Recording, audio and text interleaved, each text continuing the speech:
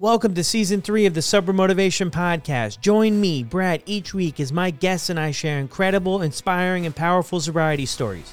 We are here to show sobriety is possible, one story at a time. Let's go! In this episode, we have my friend Alison. Growing up, her father struggled with alcohol and it created a ripple effect in her life. At 20 years old, she got married and just celebrated 21 years of marriage. But it didn't come without its challenges. Shortly after, she welcomed 3 beautiful children into the world and was busy raising them while running a very successful business. In her 30s, feeling the pressure of life, she realized alcohol would drown out the noise and provide a sense of relief. After a home detox and a lifelong battle with alcohol, her father suddenly passed away, and she took an honest look at her own relationship with alcohol. This is Alison's story on the Sober Motivation Podcast. Welcome, everyone, back to another episode. I want to give a big shout out to a couple of our new sponsors for the podcast. Here's a quick update from Sober Sisters, your go-to community for women's sobriety and empowerment. Megan from Sober Sisters is hosting 2 incredible sober retreats, Bali in April and Vermont in May. These retreats are all about empowering your sober journey in magical settings and building friendships to last a lifetime. If you're interested, head over to sobersisters.com/Bali-2024 for more details. If you've been a fan of the show for a while, going all the way back to episode number 2, Megan came on the podcast and shared her story. I'm definitely grateful for the friendship that Megan and I have developed over the years working together on several projects. Check out these retreats that she's putting together. She's already done a couple, and they've been nothing short of incredible. And I got to give another huge shout out to our other new sponsor, Charmaine, cooking show host and author of Delicious and Doable Recipes for Real and Everyday Life. Charmaine prides herself on living a drug and alcohol-free lifestyle, and she's also a huge fan of the show.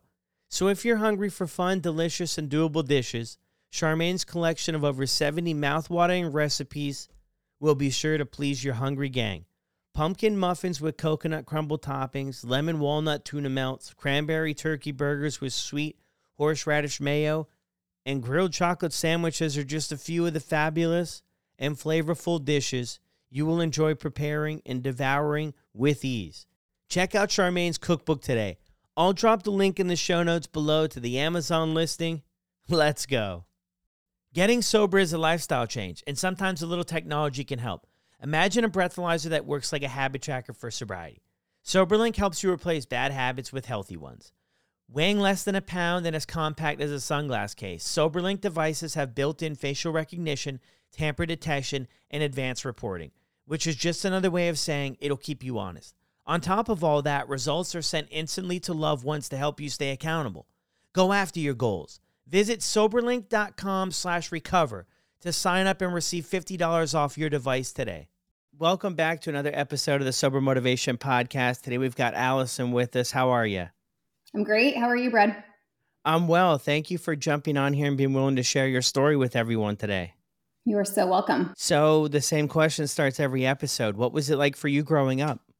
I would say that I grew up in the 80s and 90s, and it was a beautiful time before social media and the internet. So by those standards, it was a really happy childhood because there wasn't a ton of comparison like there is now. As a mom of 3 teenagers, I see that a lot. But I was a happy kid. But from the outside looking in, if you looked at my family, you would see a family that was close and that was really put together. But once you got close, you would see that there were some issues going on in the home. And the main issue that really kind of overshadowed everything in my life and my family's lives was my dad's alcoholism. My dad really struggled with alcohol, and I first became aware of this when I was probably around 5 years old. My parents were yelling, there was a fight, and my dad left. And I remember he seemed off. And I didn't have vocabulary at that time at 5 years old for what that looked like or what that meant, but I knew something was wrong. And so that continued throughout my entire childhood. But God's grace and provision in my life was just there from the beginning. My mom and dad both worked full time. And so I was put in childcare at 6 months old. And I was raised pretty much by my childcare provider, Judy, and she was a very strong Christian. And so I was at her house from 6 months old until I went to kindergarten at 5 years old, from, I don't know, 7:30 in the morning until 5:30 in the evening. And so I was really raised in this very strong, healthy Christian household where there was no alcohol. But then I went back to my own house where I knew that there was that struggle going on once I became around, like I said, 5 years old. There was a lot of safety and security because of that. But then also at my own house, there was a lot of chaos and confusion. My dad, his struggle with alcohol was not like a daily struggle. He wasn't hit the bar every day after work kind of guy. He was a binge drinker. And so he could be sober for months. And then he would go on a binge and it could last weeks. And that would just kind of rip the house apart during those times. It just felt really chaotic and uncertain. And the more pressures of life as my dad got older, and I know you're a parent and I'm a parent. And so the more that the pressures of life and having 3 daughters and all these different activities, and he was an entrepreneur, a business owner, and seeing his business struggling, I think the pressure of life just really impacted the decisions that he was making around alcohol, and it became his coping mechanism. And he was also, I'll add this because I think it's important, he was an immigrant from Portugal. And so having immigrated from Portugal at 12 years old to the US, there was a lot of pride there. People in the Portuguese community didn't talk about addiction, didn't talk about those things. And many people experienced them, struggled with them. You know, addiction's not choosy, you know what I mean? And people didn't really talk about it. So I don't think my dad had the tools at that time in my childhood to really know what to do. And I think his pride was really a barrier in getting help. Yeah.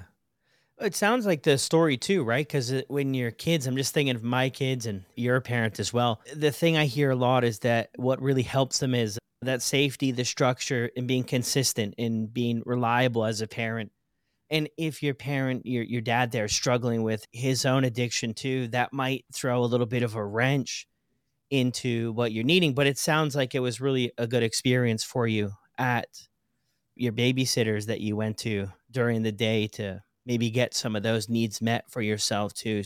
Yeah, that daycare just was a really good foundation. It was a really good Christian in-home daycare, and it made all the difference for me and my sisters.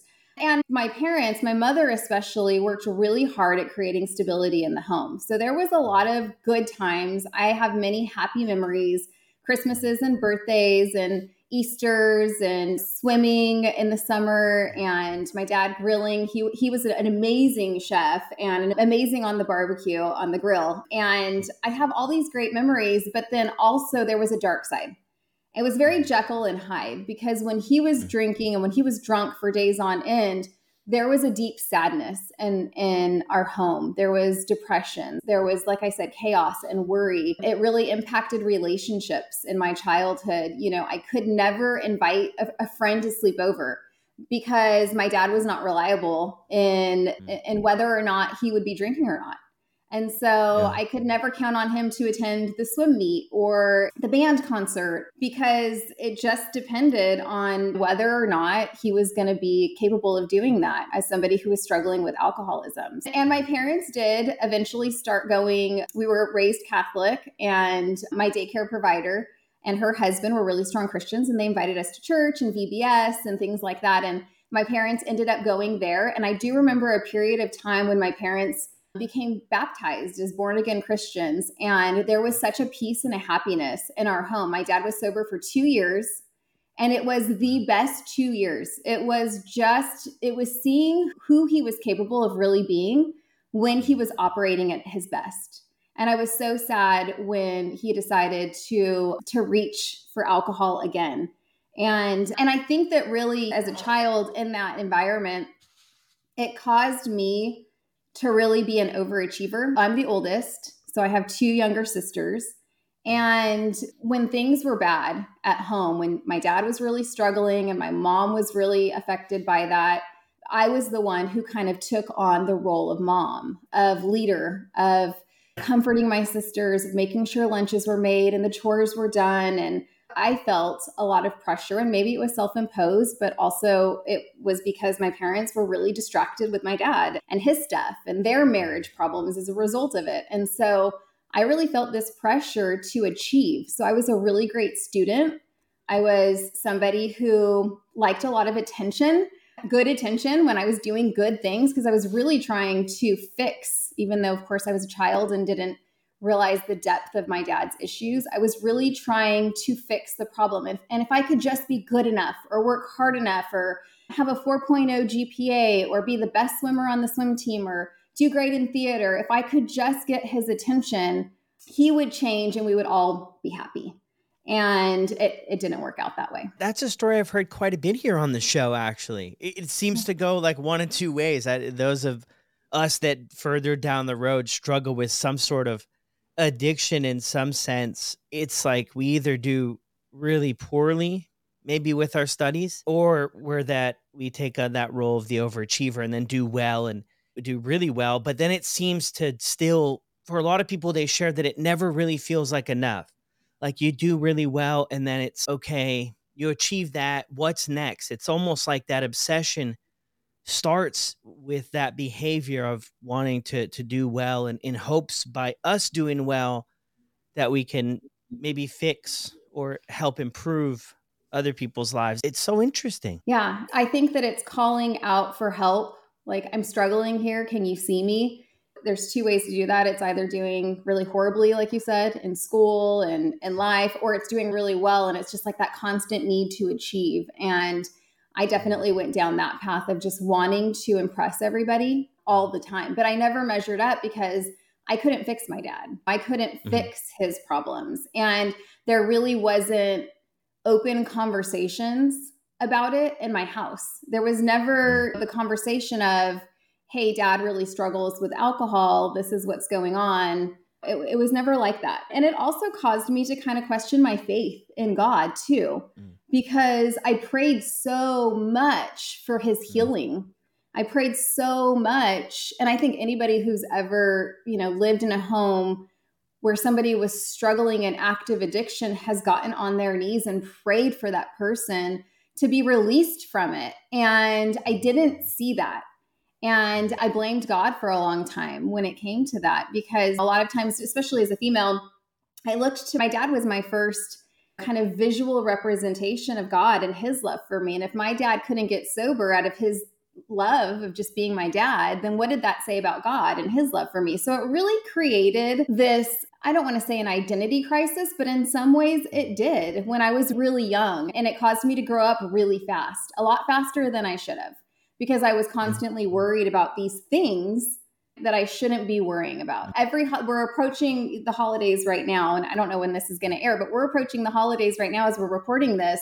And I'm so grateful that I've cultivated a family and a home where my kids don't think twice about what Christmas is going to look like and if it's going to be some messy, sloppy, crazy thing the way that I worried about that every single celebration and holiday in my life growing up. It was always, oh my gosh, is dad going to be drinking or not? So that was something that actually, as I grew and as I kind of, went into my teen years, I really was not somebody who was really into alcohol. Like I wasn't a party girl at all. Because of that, I was afraid of it. I was kind of afraid of it until I wasn't, but I was kind of afraid of it because I didn't want to go down the same path that my dad had gone down. Yeah. Where did you grow up? So I grew up in California. I grew up in Central California, the Central Valley. So about 2 hours from the beach, 2 hours from Yosemite. It's cows, corn, and cotton, very agricultural. We grow a lot of fruits and vegetables that we supply to the entire country. But yes, that's where we're from. Wow. Okay. Perfect. And you're in Texas now? Is that right? I am. Yep. Yeah, DFW. okay. Yeah, there you go. Interesting. Yeah, so incredible the way that things kind of play out, right? Because you have that vision of your father and then you don't want to risk it to go down that sort of path, maybe not understanding things completely. But what's so interesting too about this is You're saying at 5, you started to pick up on this stuff. My Mhm. oldest is 6. And I'm like, man, they are so smart. They pick up. And it's so interesting that you say that, because you always wonder what they're picking up on. And what you say, I think, is so important. At that age, you don't necessarily know how to articulate it, but it Mhm. doesn't mean that you're not absorbing it. And that's really interesting. Yeah, definitely. Kids are smart and they're intuitive and they don't have the vocabulary, but they definitely have the inner knowledge of something feels off, something is wrong. And I mean, just seeing my mom, I could see her sad. I could see her disappointed. I could hear the conversations and the tone, and I knew something was off. And my mom didn't drink at all. I never saw her drink in my childhood. And I think it's Mm. because she couldn't do that around my dad. It wasn't something that she ever did. Yeah. Where do you go after high school? So yeah, in high school, I dabbled with alcohol a little bit, but Mhm. like I said, I was not a party girl. I do remember one of my really good friends having a 16th birthday party where like the parents took the keys and there was kegs and they knew, and that was my first like party, was her 16th birthday. And that's my first memory of ever getting drunk. And I got so sick. And I remember thinking, why would anybody do this? This is awful. This is horrible. And I mean, I was just so sick. And that was enough to really kind of seal the deal for me that it wasn't something that I wanted to do. And so I graduated high school, did really well in high school. I went off to college. I attended Fresno State in California, and I was studying to be a teacher, and I was working a ton. I had a waitressing job at Chili's, and I was working 38 hours a week at Chili's and then trying to do all my classes, and I didn't have a ton of time to go out and do like the social stuff. I wasn't in a sorority. I didn't live on campus. I had an apartment with a friend off campus, and it was actually about 15 minutes away from campus. And so I was in college, but I wasn't really a part of the college party scene because I was just kind of removed from it and working so much. And then in my spare time, I just was focusing on school. And I do recall, though, drinking a little bit in college here, and there were some other people in the apartment community who were older than us who would buy alcohol for us occasionally. But it really wasn't something that I struggled with at all in college. Here or there I would drink, but it wasn't something that I didn't live for the weekends. It wasn't like that at all. And then I went to college for a few years. I left college and I got married young. I got married at 20 to my high school sweetheart. And he was a submariner in the Navy at the time. And he was already on the East Coast. I moved from California to Connecticut with my life packed up into 2 suitcases and my parents' blessing. And we eloped. We got married in Newport, Rhode Island, and we started our life over there. And we had a big wedding ceremony 6 months after that. We weren't even able to drink at our wedding, though. I had just turned 21. He was 20, but when we eloped, we were 20. We were both 20 at that time because we had the ceremony 6 months later, which is very common in the military because he was deployed. And once we were 21 together, we started drinking a little bit. The Navy culture for us at the time, I don't know what it's like now, and I'm not saying anything negative about that culture, but the culture we were a part of was one of for sure partying. And since I didn't complete college, I did 2 years of college and then decided to get married. And since he didn't go to college, he went right into the Navy. We just kind of lived it up a little bit. We were 21. We were on the East Coast. We would go to Manhattan every now and then. And we just had a lot of fun that first year of marriage, probably drinking more than we should have and just being young 21-year-olds. But then I got pregnant when I was 21 unexpectedly. And we weren't planning on having our first daughter that early, but we did. So Emma was born when I was 22. And then that really in my 20s, 22, I had Emma. Almost 4 years later came my son Brody when I was 26. And when I was almost 28, I had my next daughter, Kendall. So my 20s, I was pregnant and breastfeeding. I was just busy having babies. And I also started a business at 25. We were back in California at that time in San Diego. And I was really living the young mama, new entrepreneurial kind of life. And I was in the wedding industry. I owned a wedding planning company in San Diego. And I didn't really spend a lot of time until about probably 28, 29. I was just busy with babies and business and getting plugged into a good church with my family. And there was not a lot of drinking going on at all during that time. Yeah. Wow. Yeah. Your 20s there, it sounds like that would have been pretty busy. And you've got Brody there. I've seen Brody's a storm chaser. I love checking Yes. out the things, the videos he puts together. That's incredible though. So you move over to the East Coast, you get married at 20, which yeah, that's exciting. Yeah. And We celebrate 21 years on Saturday. wow. I know. Congratulations. Thank you. That's Crazy. awesome. I know. Yeah, and you're working in business too. I mean, so this stuff right here is going to keep you fairly busy. Does something happen here in 29? I mean, does something happen to where things pick up a little bit for you as far as the consumption of alcohol goes? Yeah. So this is the point. It was after I had my third, and I Mm, was really my third kid, and I was really in the trenches of motherhood. mm, I felt very alone in a lot of ways because I was down in San Diego and all of our family was in the Fresno area in the Central Valley. So we were 6 hours away from family. mm. I didn't have a support system. I had friends from church, but we were all in the same life phase. We were all in the trenches. And so I didn't really feel like I could call anybody or ask for help with the kids. My business was soaring. I was the first wedding planner to use YouTube, and I had a partnership with YouTube. And so I was creating content like crazy. I was doing luxury weddings, so very high budget weddings where it was $100,000 or more was what I was working with. And so when you're in that type of work where people are spending that much on their wedding, they expect perfection. And I never had one bad review in over 200 weddings. I made sure I delivered on perfection. But it's one of the most stressful jobs in the world. It is just constant. It's a very demanding field to be in. Forbes listed it as one of the top 5 most stressful career paths that somebody could take. And I didn't know that at the time when I was getting into it, but 4 or 5 years into my business, I was really at the top of the industry. Not only was I planning weddings, I had a subdivision of my company that I had created where I was speaking all over the country. I was educating novice and aspiring wedding planners. I was coaching. I was doing business coaching with these people. I created a course, the first ever course for wedding planners online. And and then I was also raising these 3 little children. I didn't have any help with that. My husband had a really demanding job working in defense. He was out of the military at that point, but he had a really demanding job.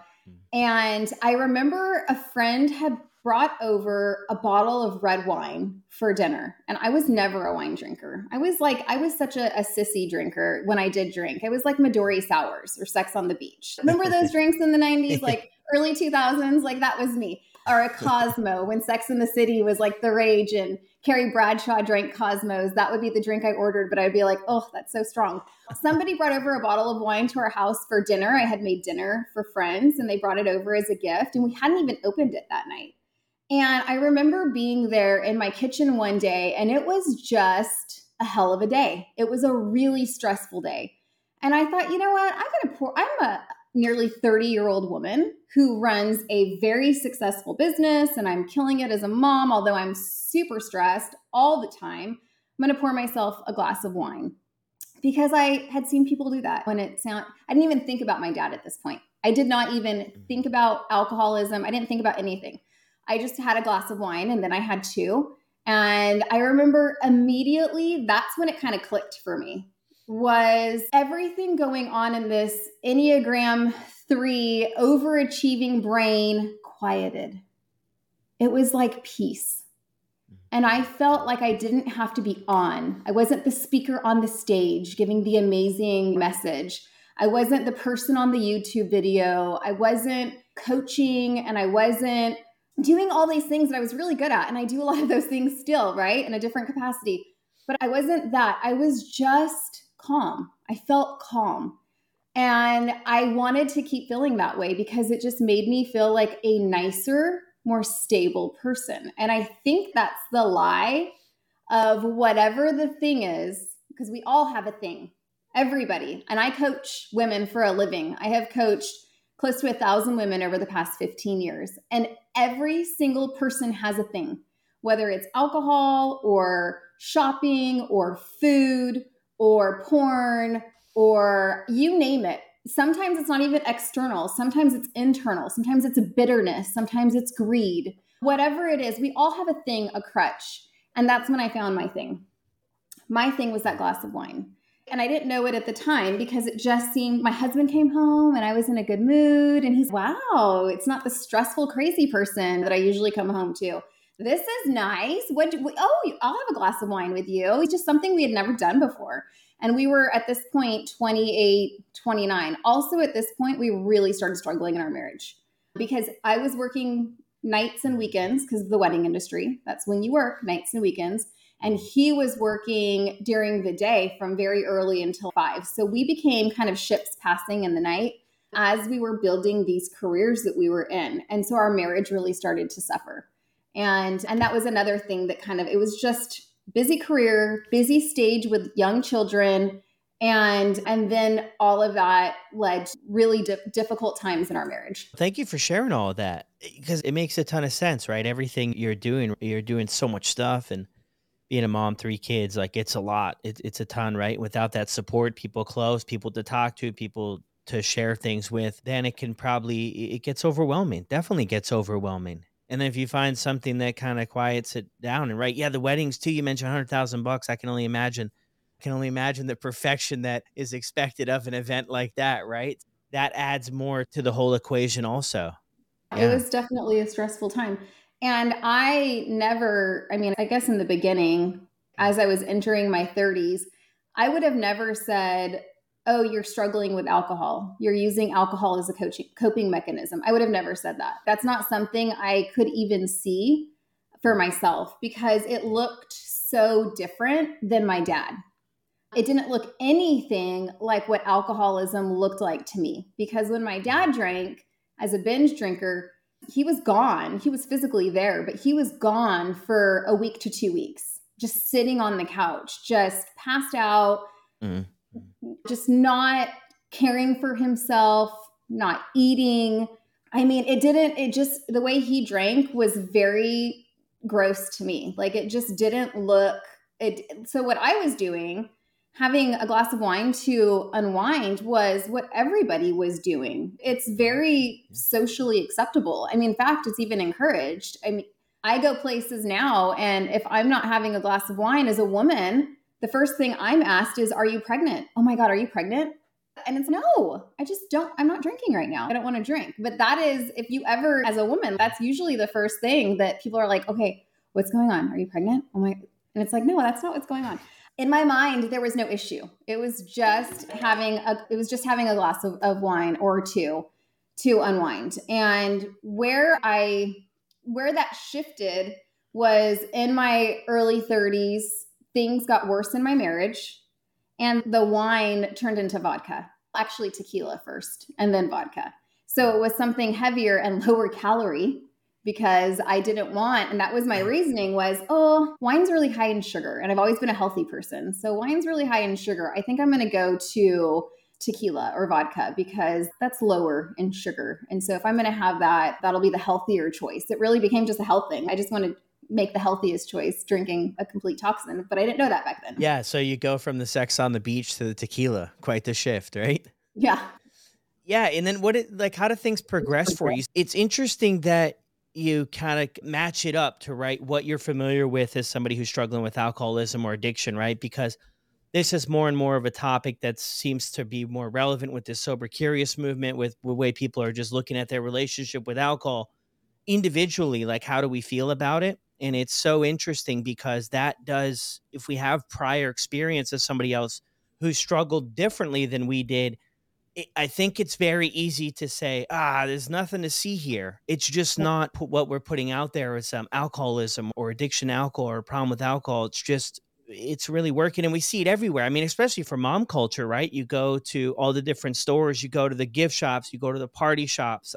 There's always a handful or more of items that just say life and parenting is done better with a glass of wine or whatever it may be. So how do things progress for you throughout this journey? Yes, it was just kind of more of the same in my early 30s where it was a stressful day. It wasn't every weekend. It wasn't every night. It was occasional. It wasn't problematic at all. And in the wedding industry, there is a ton of open bar cocktail parties. And so that revved it up even more. And then there were those situations where, and this is before Uber really became like a big thing in San Diego or really in any big city. And so I'd be in downtown San Diego at a wedding event, having some cocktails and then having to drive home. And I remember thinking, I wonder if I got pulled over, if I would get in trouble. I don't even know. I didn't know my own tolerance. I had never really stepped into any of that. But I think that the fact that I was even asking myself that question, I wonder if I got pulled over, if I would get a DUI or something, that obviously I had too much to drink if I even had to ask that question. I remember that happening a couple times after big industry events that just turned into a big party. We decided, because Mark and I, my husband, we were struggling so much in our marriage and the careers were just so demanding. We decided to move back to our hometown. And we had never lived in our hometown since we graduated high school together. And we decided, if we're going to work on our marriage, if we're going to save this thing, we need to be around our parents and our siblings and people who care about us, who love us, and who support us. And so when we were, I think 35 or 30, I think we were 35 is when we moved back to the Central Valley and started over. And it was a really stressful time. And I think this is why people throw in the towel, maybe even prematurely, on marriage, is because when you're working through difficulties in your marriage, a lot of times you can feel like you're the only one who struggles in certain ways and don't lean into all the tools and resources that we have. But we found an amazing therapist, a Christian therapist, and she helped us so much. And really from 2000, I think we moved back to Central California in 2015. That's when we moved back, was 2015 or the end of 2014. Yeah, 2014. That's when it was. From 2014 until 2019, we were really just working on our marriage, on our lives. But I really started looking to alcohol as even more of a coping mechanism during that time, because it's just hard working on marriage. Marriage is hard.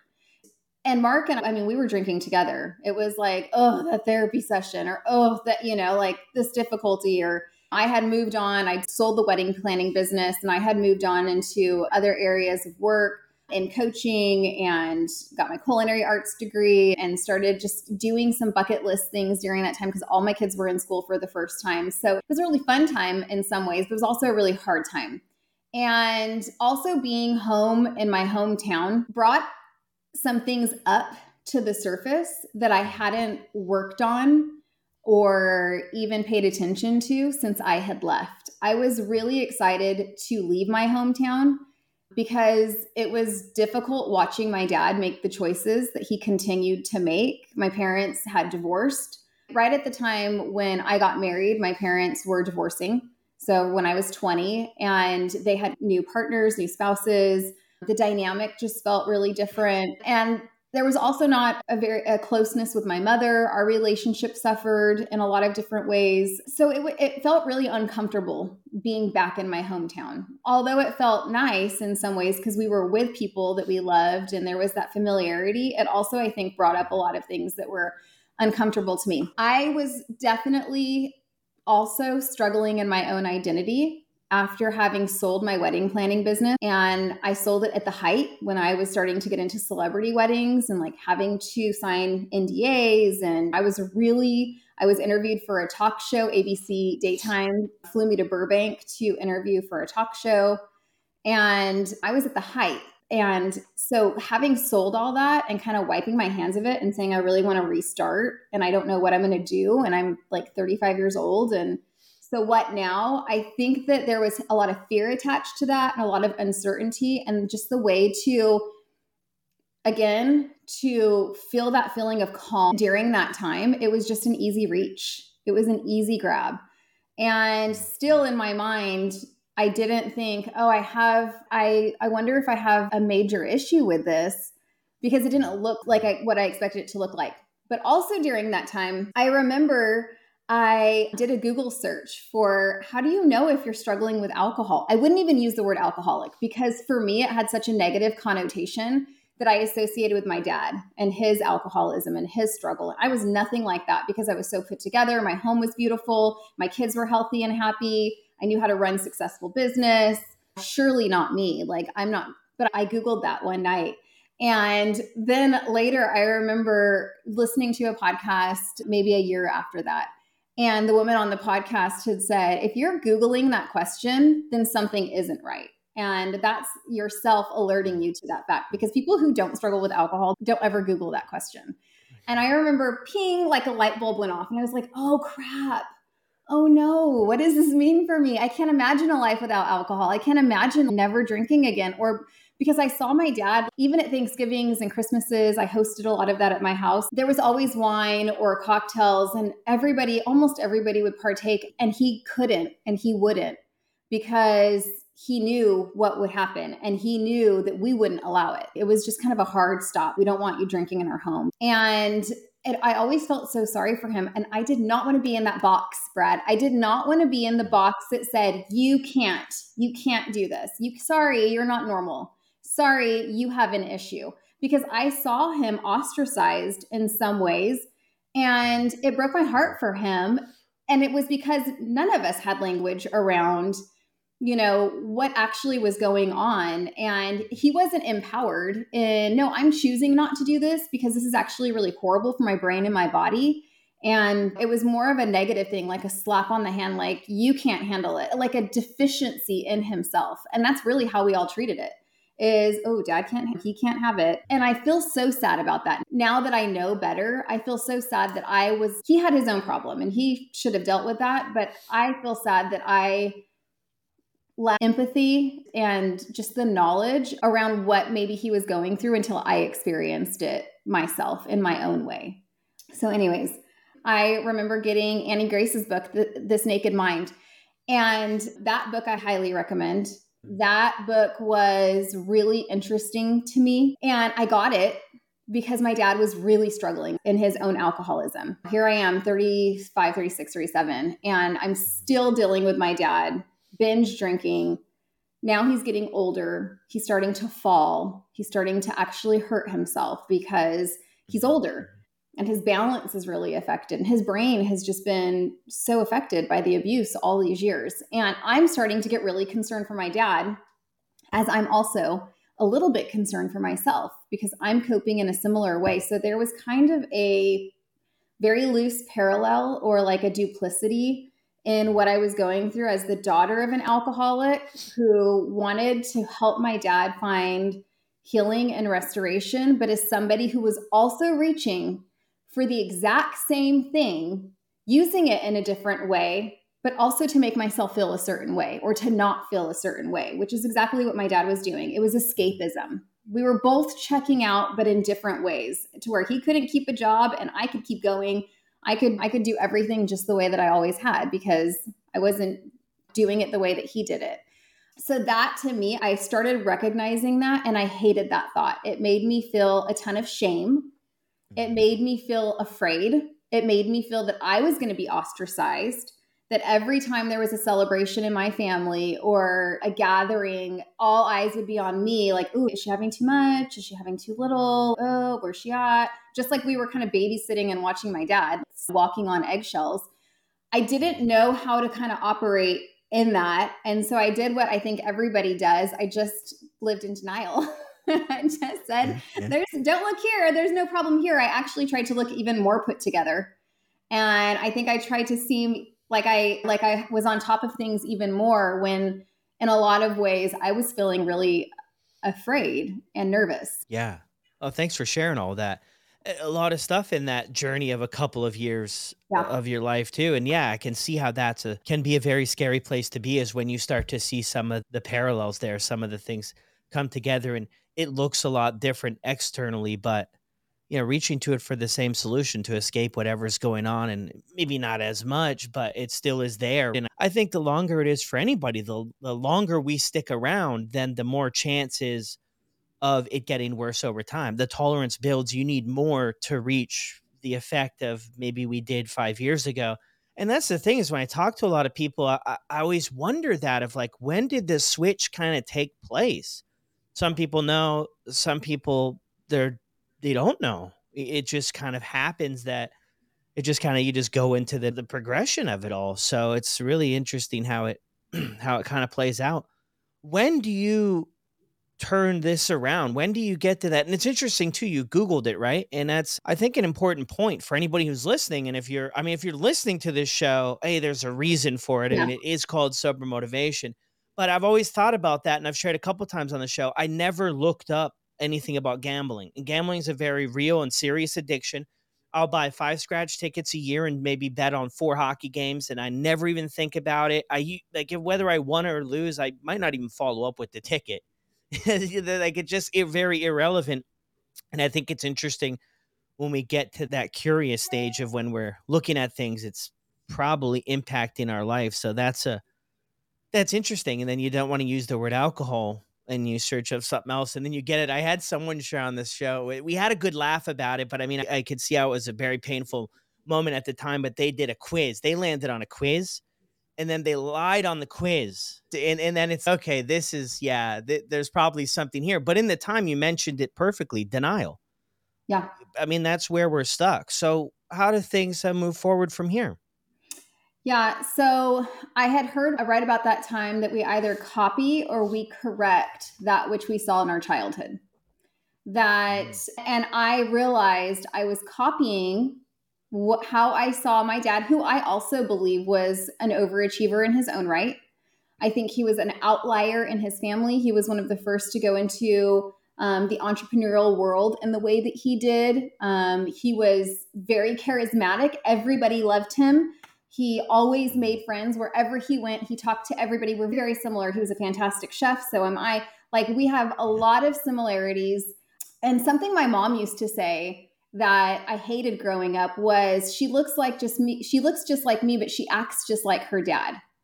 And I remember feeling so offended by that because I knew the deep issues that my dad had around addiction. And I didn't want to be anything like my dad. And I worked so hard in my life to not be.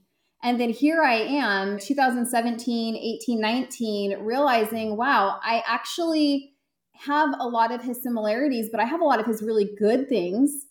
And I do want to copy those things. I talk to people really easily. I love to make friends. I am an outlier in a lot of ways too. And in the entrepreneurial world, I really enjoy business. But I definitely do not want to copy this one thing, because this thing destroyed my dad's life.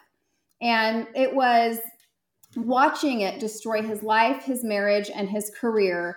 It was heartbreaking to see somebody with so much God-given potential completely waste it.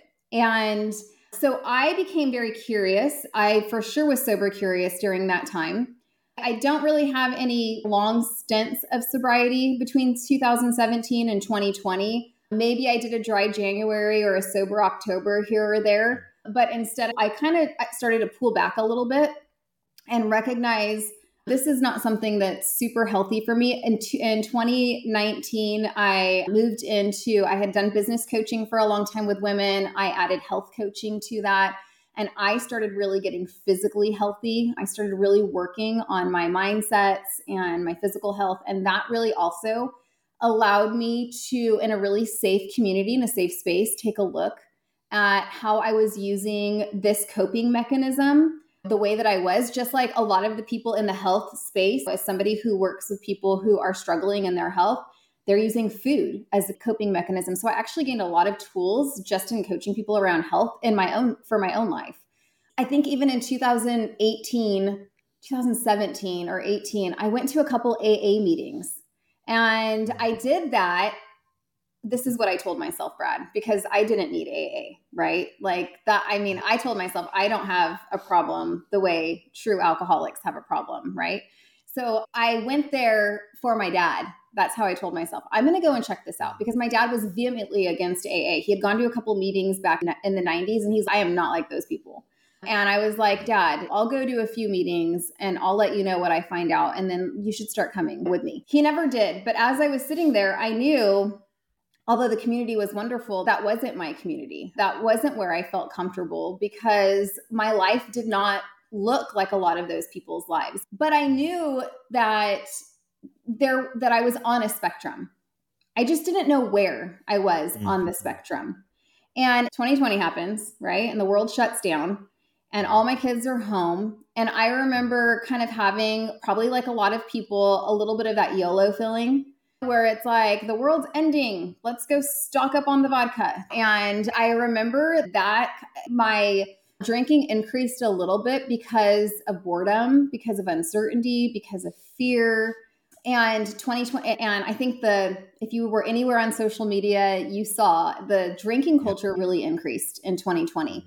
And that's all we could do was get together with friends and family and just do things at home, barbecues, pool parties. There was more drinking by the pool that summer than any other summer until August 2020 when my dad died. And it was really unexpected. It was a heart attack.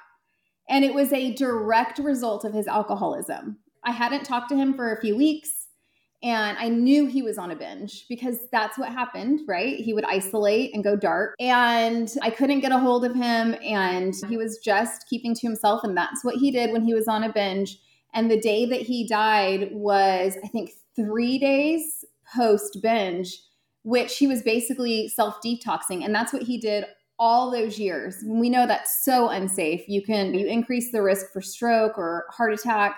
And he had a heart attack and died. And I remember that scared me so much. And it just broke my heart for him that the thing that he had struggled with his entire life is the thing that ended up taking him so young. He was 64. And for the next 2 weeks after that, me and vodka were BFFs. I was just mourning. I was so sad. I was lamenting. I was in such a low. It was COVID, which was hard in California anyways. And we weren't able to be with him because California laws or whatever they were back then required us to be outside of the hospital. We couldn't even be at his bedside when he took his last breath. We said goodbye over an iPad, which I am still bitter about because it was so inhumane. It was just so inhumane. So I really drank so much the 2 weeks following his death. I was in a deep state of sadness and depression, pain like I had never felt. And I didn't know how to cope with that. But I had kind of a realization a few weeks after his death, it wasn't even 2 weeks, it was less. It was maybe 10 days of that, where I thought, I'm not going to let the same thing that robbed my dad of so much rob me of so much, because I have this amazing life. I have these gifts and these talents that God has equipped me with. And I want my kids to be proud of who I am. And I want conquering to be a part of my story. And so I decided to do 100 days alcohol free, not forever, because I couldn't commit to that yet, but 100 days alcohol free. I really wanted to mourn those first few months after his death awake. I wanted to have my eyes open. And so through planning his funeral, through all of that, his celebration of life, I was totally sober.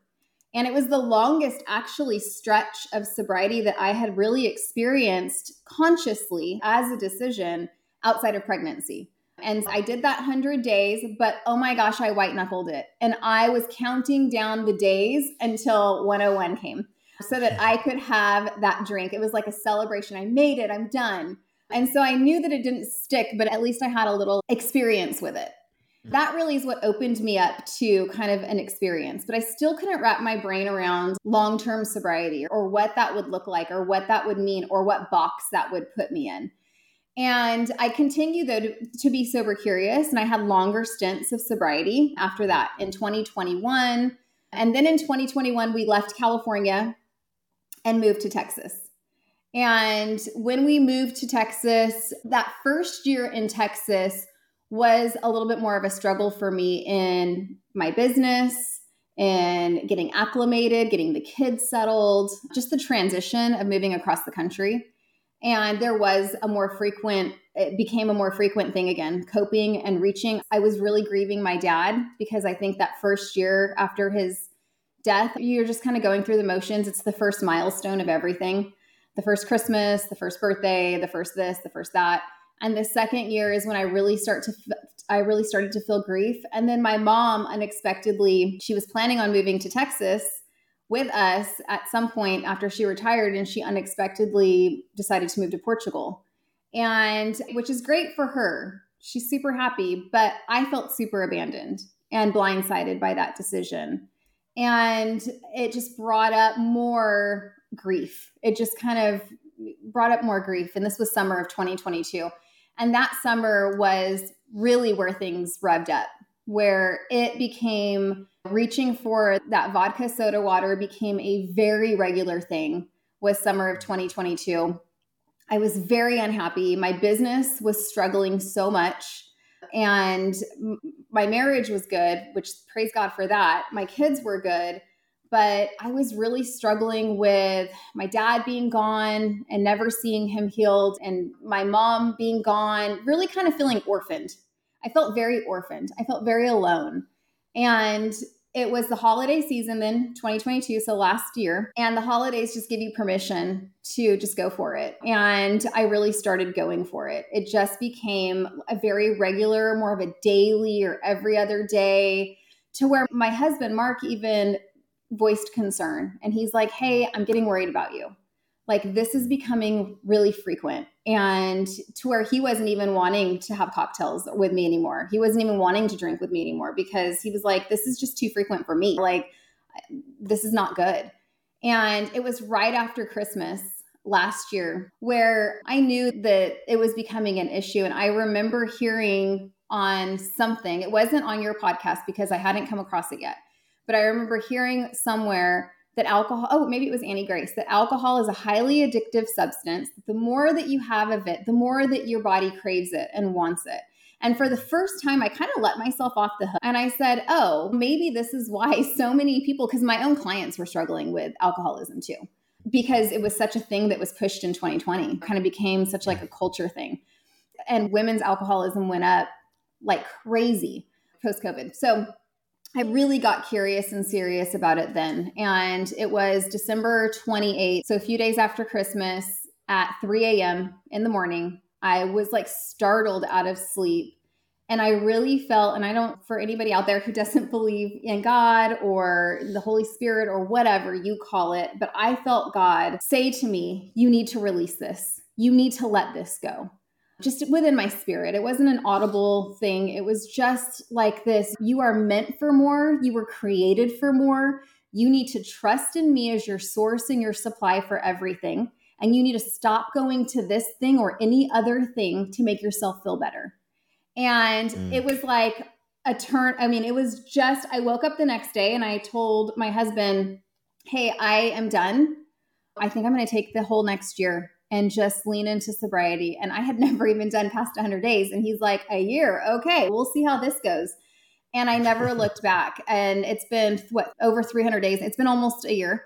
And I found your podcast. That was the first thing I did, was just being in the coaching world, in life coaching. And one of the first things I always tell my clients is whatever you're struggling in, you have to find community around that thing. Because isolation is the devil's playground and we are better together. And I promise you, you're not that unique. You are, but I promise you, you're not that special in your struggle, that there are going to be 100 million other people who share whatever your struggle is. And that's what I found in the sober community is once I started listening to your podcast and hearing other people who sounded like me, people who were professionals, who were put together, who you would look at and never think, I've never had a DUI. I've never gone to jail. I've never had a rock bottom where I had to lose so much, praise God, in order to wake up. But I saw my dad lose a lot. And I knew that I was going down a really tricky path if I kept continuing down the path that I was going on. I found your community and I started listening, and I heard somebody talk about disordered drinking and that everybody falls on a spectrum. And I was like, oh, this makes sense to me. I will still never call myself an alcoholic. I hate that word. And I think it's very black and white. I think for most people, we're operating in the gray space of drinking, where it's when I do it, I do a little bit too much. Or, I have concepts, I have feelings about it, but I do it because it's so socially acceptable and I just don't want to hear about it from other people if I'm not. Or there's so much gray drinking. And I had never heard those concepts before. And yeah, I cut it out. And this year, and I think I told you this just in our own like messaging months ago, I have never been as productive as I have been this year in my life. I have never experienced more peace and more happiness, more steadiness than I have this year. And I've never believed more that alcohol is a toxin that is here to steal and kill and rob us of so much more than I ever have before. And I listened, who did that podcast, Brad? I know because I think you've referenced it, Huberman Lab, where he talked about like the physiological effects of alcohol on the body and how it is an actual toxin. And that's why we become intoxicated. I remember when I heard that, I was like, wow, how am I 40 years old and I'm hearing this for the first time? Really? You know what I mean? No one ever told me that. I just never understood it.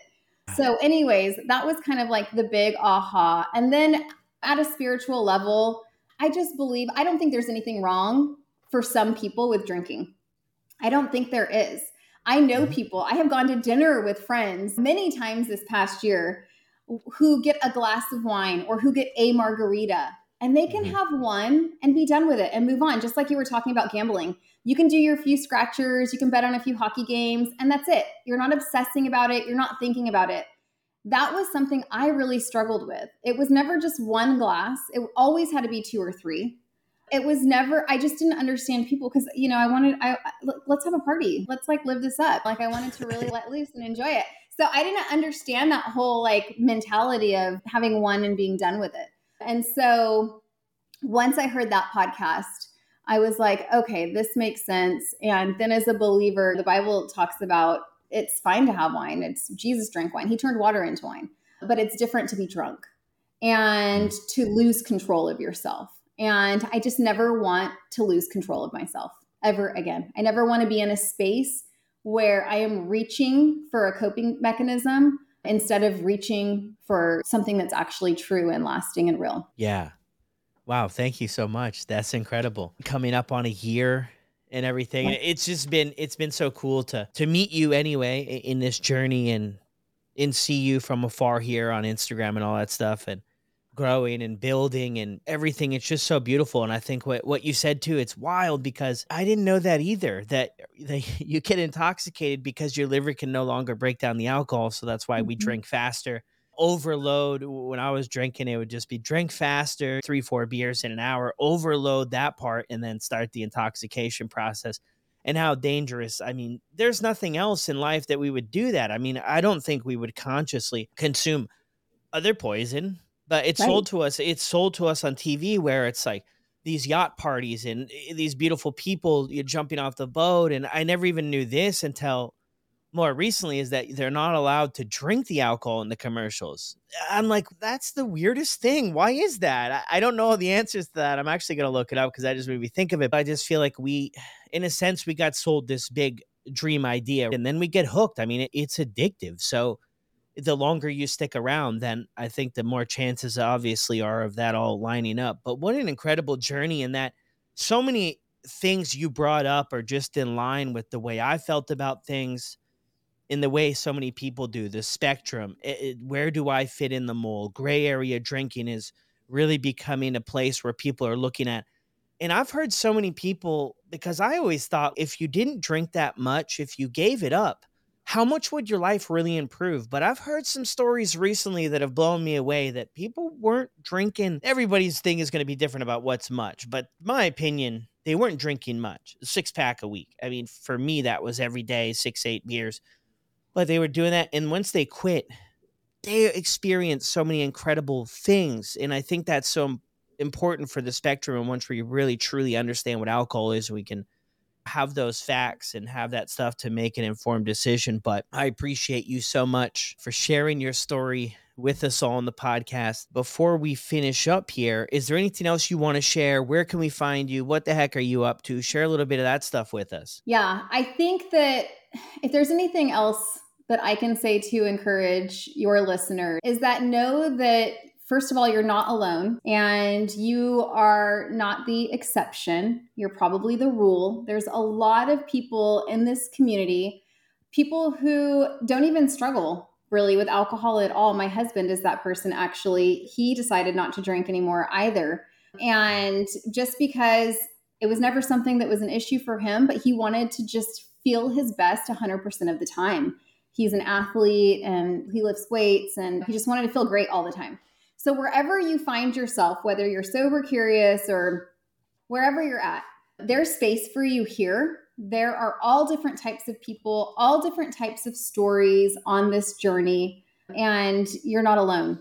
You are not alone. And I just kind of felt alone for a long time. And there's nothing to be ashamed about, because I think that the people who keep their struggles quiet, I think they really suffer more than anybody, because they are really trying to go it alone. I think when you shine light on the darkest places in your life where you feel the most shame, what happens is not only do you find freedom, but you unconsciously give permission to other people to step into freedom too. And so share your story, share your struggles, share your journey. It's actually what's going to make the whole process so much easier. You can find me on Instagram.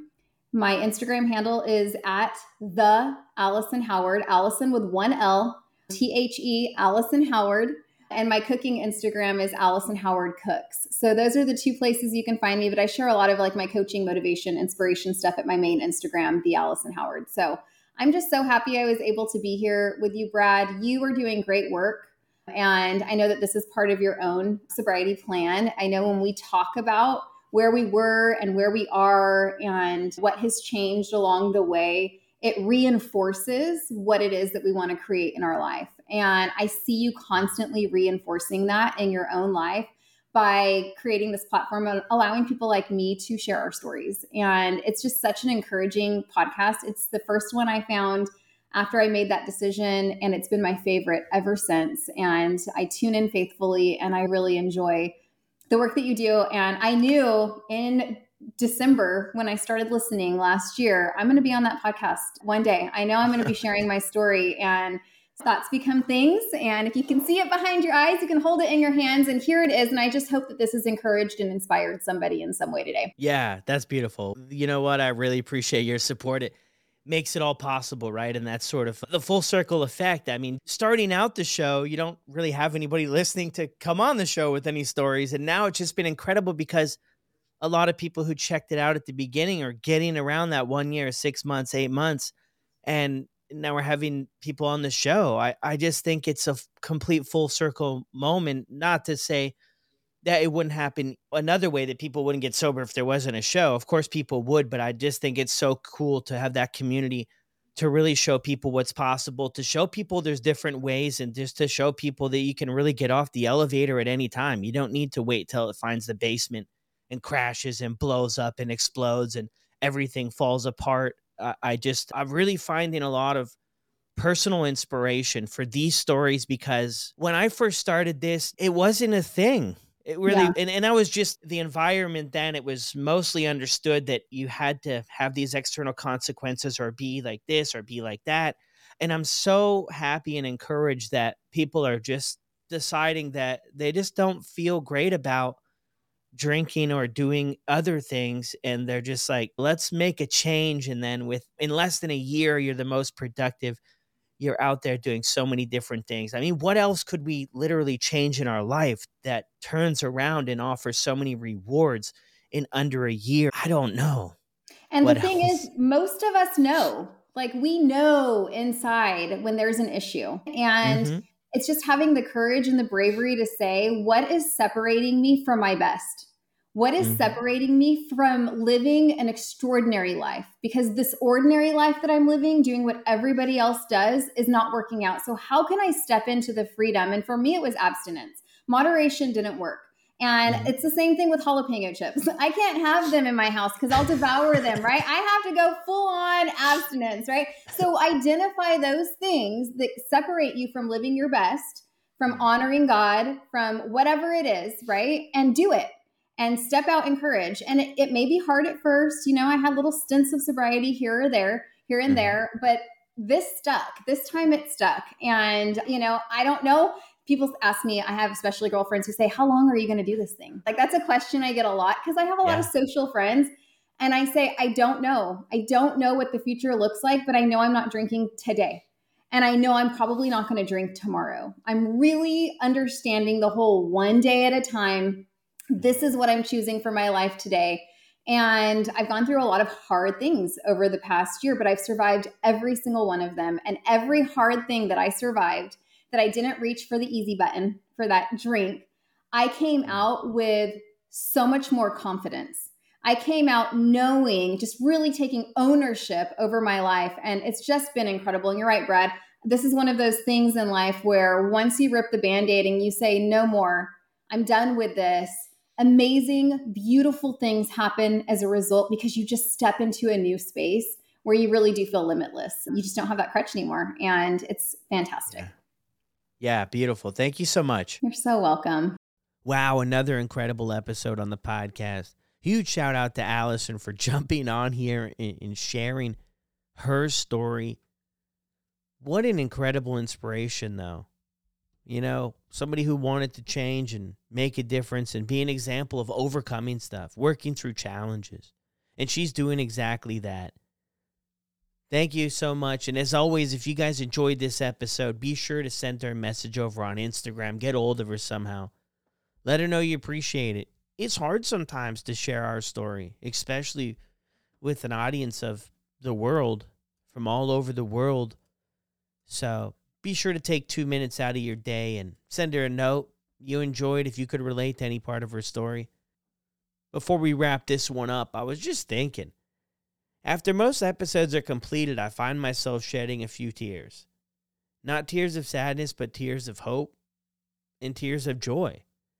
When I get ready to hit that green publish button, my only hope is that we can reach someone, a mother, a father, a son, a daughter, a grandmother, or a grandfather. Because if we reach one, our work here is done. I know what it's like to live without hope, and I don't want anybody to have to go through this alone. And with that said, as always, I'm so grateful for everyone's support on this journey, this podcasting journey, this story sharing journey, this trying to make a difference journey, this figuring it out as we go journey, and this journey of just letting people know they're not alone, that we all struggle. We all go through tough times, but there's light on the other side, that we can find a way out from the day in and the day out grind of struggling with addiction. So if you're enjoying the show, be sure to share it with a few people. You never know who might benefit from a story of recovery. See you on the next one.